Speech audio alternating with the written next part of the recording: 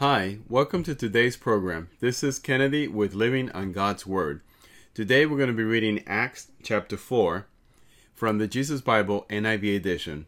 We're going to review the key takeaways and then we're going to end our session with a short prayer. So let's go ahead and get started. Peter and John before the Sanhedrin. The priest and the captain of the temple guard and the Sadducees came up to Peter and John while they were speaking to the people. They were greatly disturbed because the apostles were teaching the people, proclaiming in Jesus the resurrection of the dead. They seized Peter and John, and because it was evening, they put them in jail until the next day. But many who had heard the message believed. So the number of men who believed grew to about 5,000. The next day, the rulers, the elders, and the teachers of the law met in Jerusalem. Annas, the high priest, was there, and so were Caiaphas, John, Alexander, and others of the high priest family. They had Peter and John brought before them and began to question them. By what power or what name did you do this?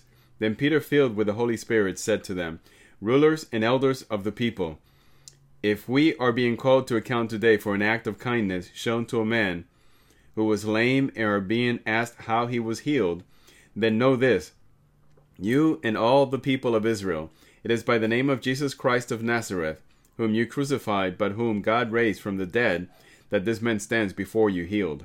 Jesus is the stone you builders rejected, which has become the cornerstone. Salvation is found in no one else, for there is no other name under heaven given to mankind by which we must be saved. When they saw the courage of Peter and John and realized that they were unschooled, ordinary men, they were astonished, and they took note that these men had been with Jesus. But since they could see the man who had been healed standing there with them, there was nothing they could say. So they ordered them to withdraw from the Sanhedrin and then conferred together. What are we going to do with these men? They asked. Everyone living in Jerusalem knows that they have performed a notable sign, and we cannot deny it. But to stop this thing from spreading any further among the people, we must warn them to speak no longer to anyone in this name. Then they called them in again and commanded them not to speak or teach at all in the name of Jesus. But Peter and John replied, which is right in God's eyes, to listen to you or to him? You be the judges. As for us, we cannot help speaking about what we have seen and heard. After further threats, they let them go. They could not decide how to punish them, because all the people were praising God for what had happened. For the man who was miraculously healed was over 40 years old. The believers pray. On their release, Peter and John went back to their own people and reported all that the chief priests and the elders had said to them. When they heard this, they raised their voices together in prayer to God. Sovereign Lord, they said, you made the heavens and the earth and the sea and everything in them. You spoke by the Holy Spirit through the mouth of your servant, our father David. Why do the nations rage and the people plot in vain? The kings of the earth rise up, and the rulers band together against the Lord, and against his anointed one. Indeed, Herod and Pontius Pilate met together with the Gentiles and the people of Israel in this city to conspire against your holy servant Jesus, whom you anointed. They did what your power and will had decided beforehand should happen. Now, Lord, consider their threats and enable your servants to speak your word with great boldness. Stretch out your hand to heal and perform signs and wonders through the name of your holy and servant Jesus. After they prayed, the place where they were meeting was shaken, and they were all filled with the Holy Spirit and spoke the word of God boldly. The believers shared their possessions. All the believers were one in heart and mind.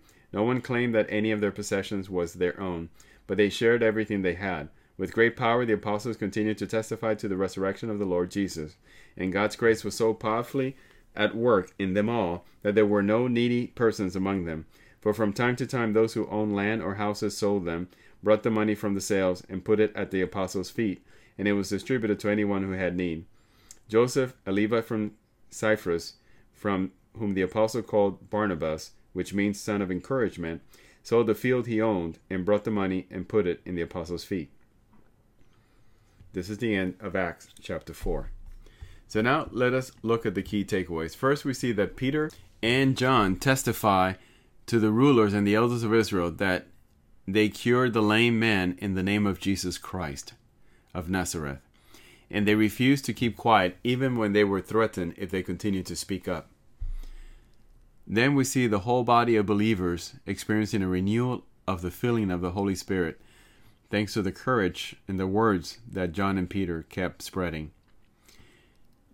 Third, we see churches in that time were formed. Believers were forming groups of people where the individual possessions were given up and used for the common good, and no one went without because of their faith.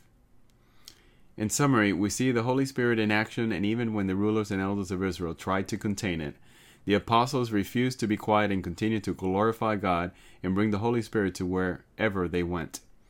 So now let us end with a short prayer. Jesus, thank you for sending the Holy Spirit to dwell among us while we await your return. We will not keep quiet and will glorify your name from the mountaintops.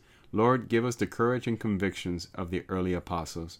Help us continue to spread the gospel to all the earth. In your name we pray. Amen. This concludes today's reading and interpretation of Acts chapter 4. We hope that you will join us again tomorrow. God bless you. This is Kennedy, your brother in Christ, always.